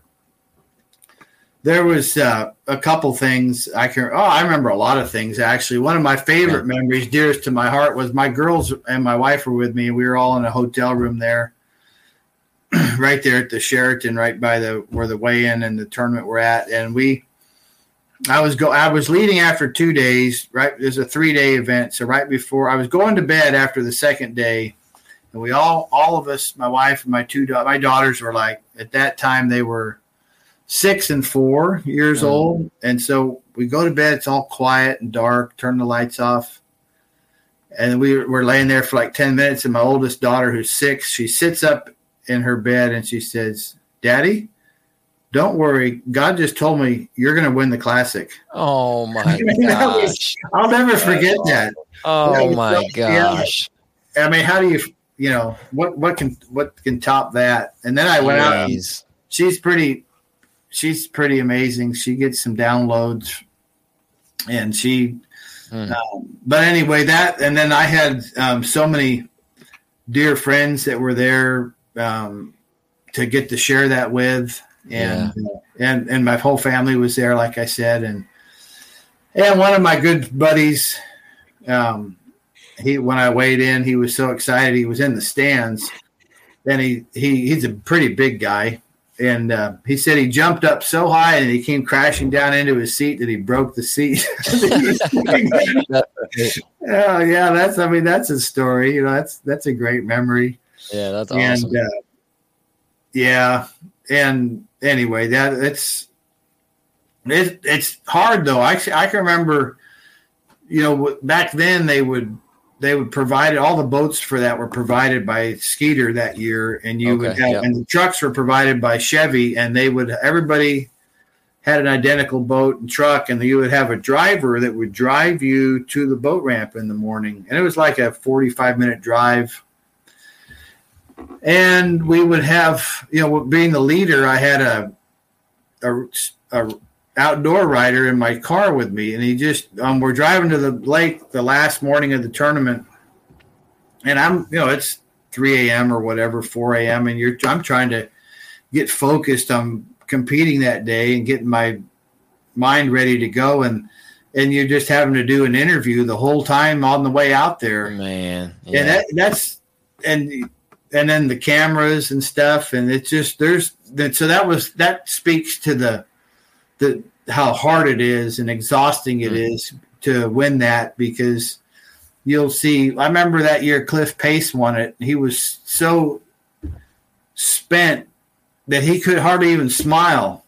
Yeah, barely even speak. Yeah. Oh, he couldn't even talk. He just leaves it all out there, and you're getting like 4 hours sleep every night because you they have dinners and stuff and sponsor obligations and then the media. And so I just I'd mentioned that just to speak to what a grind that thing is to endure. It's like a marathon. You got to endure for a week. It's only a 3-day competition, but you're there in town for some practice days and media days and stuff. So that's, it's definitely a hard work, and you definitely earn it. But yeah, those are some of my memories that I remember. Well, the pontoon boat story is the best one, I've talked about. But we had that last morning of the tournament. I had ESPN was filming that, and they had a helicopter. They had a camera guy in a helicopter. I remember that, yeah.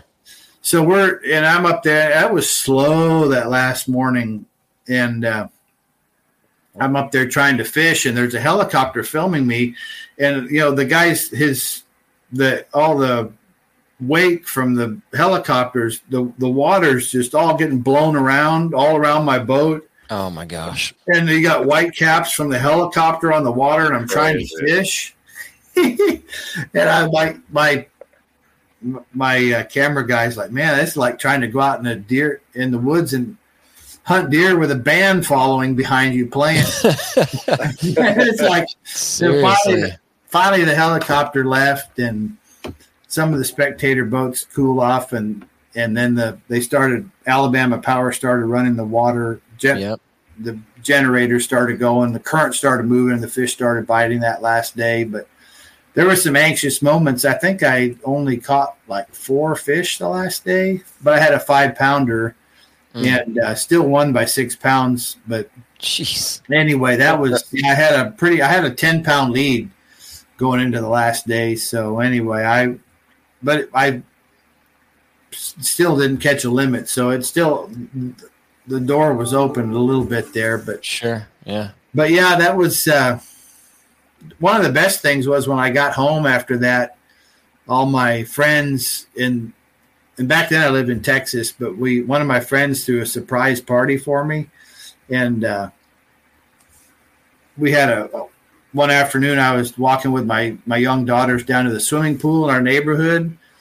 And I start seeing all these friends or people I knew drive by, and they'd like wave. And, I've got like beach towels and my kids' little inner tubes and stuff, and we're walking down the street, and finally we go for a swim, and I come home, and my wife's like, hey, we need to run down our so-and-so just called and invited us over for a quick meal. Let's go down there.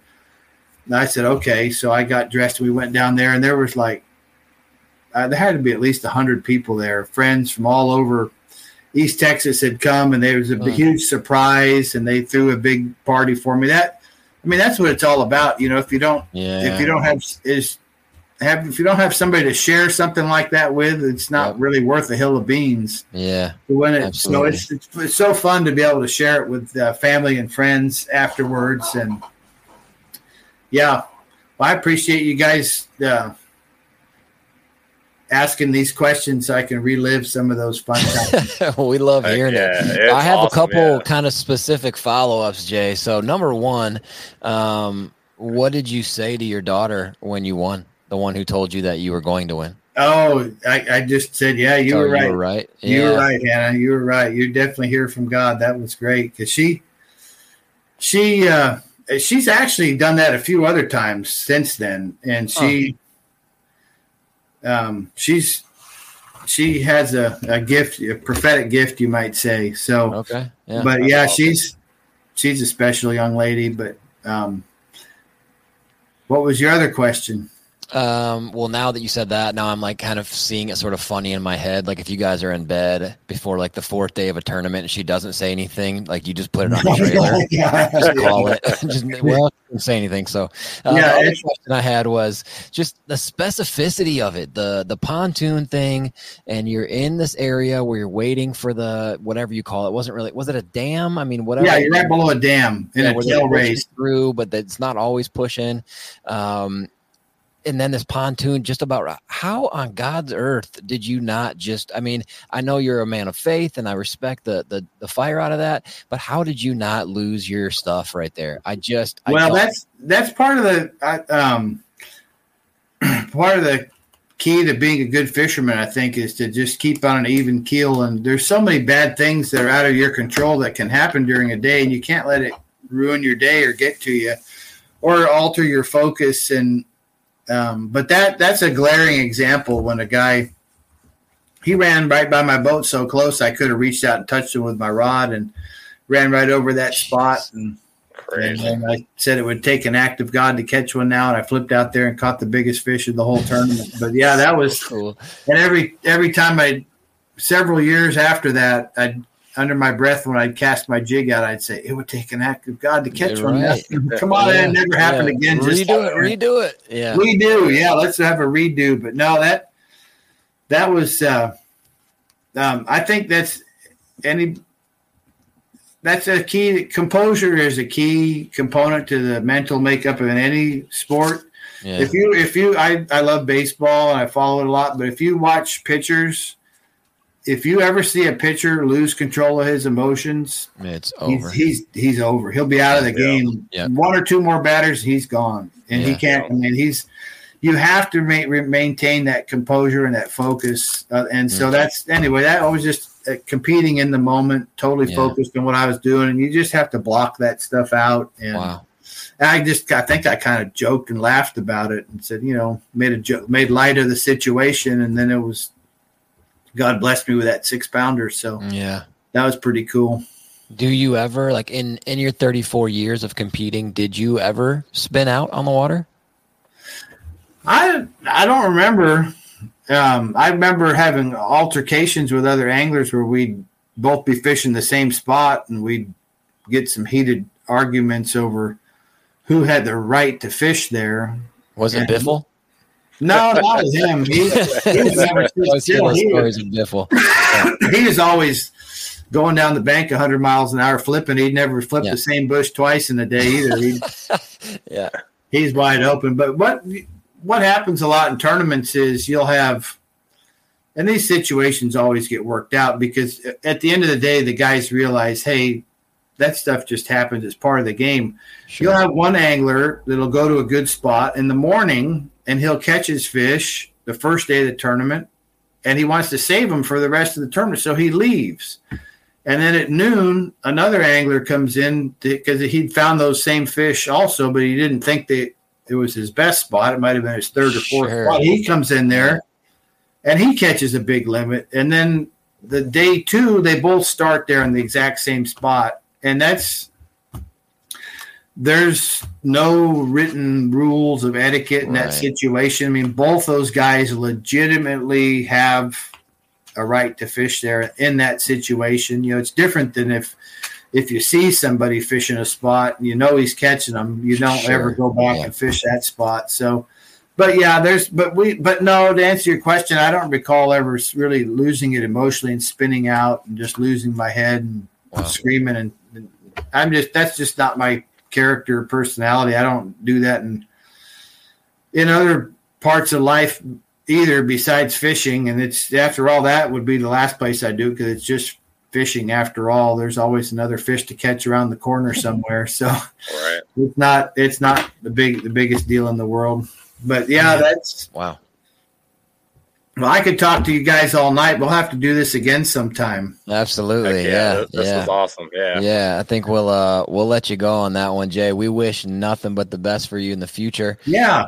And I'd highly encourage anybody who is watching this, listening to this, if you can't be boots on the ground, make a donation, do something to get involved. One thing about Generation Y, Generation X, whatever you want to call kind of some younger folks in the world is a lot of us are looking for a cause to get involved in, and I think this is a pretty worthy one. Yeah, it's a good one for kids. Thanks. Yeah, Cast for Kids and castforkids.org, and you can just Google it. It's the first thing that pops up. So I appreciate you guys highlighting that tonight. It's been a pleasure talking about some old fishing memories. And let's do this again maybe next year sometime, and we'll talk about some other stuff. Yeah, so, we're gonna hold you to that. All right, thank you so much. This has been such a great conversation. We can keep going for like 2 more hours, but you're probably right. Yeah, I gotta get some water.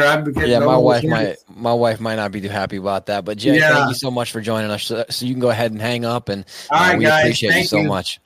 All right, you guys have a great one. Thank you so much. Good night. Yes, all right. Thank you. Golly, we just talked to freaking Jay Yelas, dude. Like the whole time he's talking, like there was not a singular function in my DNA that was like, come on, dude, hurry up, get done with your no, response. not at all. Like this is Jay Yelas, single dude. Bit of it was amazing. Yeah, I'm just absorbing and listening, and even at the end there when he said that thing, like, there's always another fish to catch. Yeah, what the blankety you're talking about the classic. Like we ain't talking about practice. Right. Hey, not a game. Somebody almost literally crashing into your boat, and well, we'll be all right. We'll get through this. And just on the third day, wasn't it? Wasn't the pontoon the last day? I think it was. Yeah. I was going to ask him, second or third, but yeah. I always thought I always heard it as the third, but I mean, so like, just imagine that. Let's say that you're in the fourth quarter of the Super Bowl and the water boy runs up to give you a squirt of water and pokes you in the eye with a Gatorade bottle. Right. You know what I'm saying? And you're like, well, there's always another football to throw. Or like what? How on earth do you not? And the fact that I was like, you ever spin out? And he's like, I can't remember ever doing it. What? I need to just hang around that dude. I need to just sit there and like just listen to him and absorb his piece. Cause like that is, man. Yeah. He was definitely a guy to have on, to in a testament to our positive vibe. We always try to hold on this, man. That was sweet. That was awesome. Yeah, and it was a great comparison too because he's spot on. Baseball or even football, really any sport, when you see those dudes start to get like super like it's over, especially, and I think he nailed like the example. Pitching is just such a between the ears act. There's so many things you can do wrong and not that many that you can do just perfectly. If you start getting in between your ears, it's over before you even throw the ball. And it's so true 100%. In fishing too, dude. Like, me, Nate, like I don't really get super spun out by the fishing usually. Like I'll just get super frustrated sometimes. Like if I get a backlash and then I lose like the custom balsa crankbait one cast later, or I go to grab a rod out of the locker and it's hung up on 15 rod sleeves, and it's like all these little intangible things back to back to back. And I know dang well that's like, just like this emotional, intellectual, like constipation, and it doesn't work. It doesn't work. And Jay Yelas is the absolute perfect example of when it does work, as far as like staying positive, staying peaceful, like what can actually come out of it. Yeah, that's exactly it. I mean, they say the bad things always come in threes, and we've seen them on the water time and time again. But being able to keep that calm and a woo-saw, as they say, and so I might start calling it Jay Ellison. Just just call it that. Yeah, we're gonna close every show, instead of saying positivity is worth the effort, we're gonna say, all right, everybody, Jay Yelas. Right, exactly. We'll just say that. That'll be a little weird, but I mean, geez Louise, man. So Nate, hit us with our sponsors, and then we'll close on up shop. But what an awesome conversation, and like to hear the specificity on lures and blades for spinner baits, like I said, sort of like jokingly, not jokingly, like this dude will forget more than I'll ever know. He's just barfing out such high level specificity on some fishing stuff and water clarity and how to reel whatever, man. And the fact that even up until last year, he's placing top fives. Yeah. And this is a dude who obviously, isn't a fan of forward facing sonar. So he's doing it like his way, the way that he fishes, and he's still putting in top fives, like until he retired. That's wow. Yeah, it's a testament to the skill set that he gathered and carried on through his career. It's very, very impressive. So yeah, just wow, dude. But yeah, so before we thank the sponsors, I want to thank the listeners, everybody who's hung out with us through this episode. It was a good one. Tons of awesome information from exactly. There you go. Tons of great information from Jay, and we appreciate every single one of you who hung out and listened. Yeah. Listened with us. So because that's really what we did, was just sat back and listened to him go on. So it was awesome in the best possible way. Yeah. Exactly. Yeah. So thank you guys, and of course thank you to Kenai and Grizzly Coolers, for sponsoring us and hanging out with us, letting us talk about you guys on a weekly basis. We appreciate that. Hook and Arrow Supply Company and Giltech Jigs, all the great things that they do with the Bowtech service there at Hook and Arrow Supply, all the great Giltech products, jigs, hooks, baits, everything that he puts out is thought through and super intentional. Yep, I'm so stoked to get my hand on some more of those swim baits for this upcoming season. So they're so good. Yeah. Hey, real quick, as I interrupt you pointlessly, do you ever tie what do they call it? A loop knot? Oh yeah, where it can like free swing and it's like the old school. I remember as a kid, man. I don't know why. Whenever I think of fishing as a kid, really often my brain goes to the original Rapala floater, like the 3-hook, and I always go to bright orange. I don't know if anybody else can relate to that as a kid, but in those, they always had like a little pamphlet that you could unfold and it would tell you like knots. And wasn't one of those in that pamphlet? Wasn't it? It might not have been a loop knot, but isn't that what they called the Rapala knot? Like a free swinging knot? I think it might have been. Yeah, it was in that little plastic case in the back of it. Yeah. I remember that. Yeah. I can't put my finger on exactly what the different knots were that were on those. Might have to find some old cases and pull that up. I bet I have some somewhere. Talking about using a loop knot for a ball head jig with a swim bait, and it got me thinking, like, that makes an absolute crap ton of sense, because on a swim bait, it's not just the tail. Like a good swim bait, you get the body rolling back and forth, and then as the tail kicks, you get kind of like the combo of the two. And if it's on a loop knot, the head rocks back and forth, and then you kind of get the and I think if you put it on a loop knot, that makes sense that it would do that even more, right? Heck yeah. I would have to think so. Yeah. I got to try that on a Giltech one. That is smart. Yeah. I like that. So yeah, shout out Giltech. Go check those guys out. Yeah. And of course, the Working Class guys, Working Class Bowhunter Podcast Network. Yeah. All the shows that they have with Victory Drive, and of course Working Class, with the Hunt Files as well, and Drury stuff. And the Drury stuff that they have going on. So tons of awesome content to soak up through their network. So go ahead and do that at Waypoint TV. They've got it all there. So yeah, for sure. That's it, man. Yeah, Lola, we missed you tonight. We did. You would have. I think you would have just been so good with Jay, because he's just such a cool, smooth, like just very passionate, sort of like not Southern, but he's got this way of speaking that's so calm and chill. And I think Lola would have vibed well off that. And he's just barfing out knowledge left and right. So we missed you, Lola. And remember, everybody, man, if there was ever an episode that just typified this motto of ours, it was this one. Absolutely. I truly believe had Jay Yelas not had this mindset, he might not have won that classic, because you spin out and the gears grind and you just don't think straight. You make bad choices, bad actions, bad results. They all kind of come together, like absolutely. What's that phrase? Play stupid games, win stupid prizes. You spin out, you get mad, you make a bad choice, bad results happen. Jay Yelas stayed calm. He stayed positive. He won the classic. So remember, no matter what you're up against, even in the face of an evil pontoon, positivity is worth the effort. We will catch you on the next one. Peace. Bye-bye.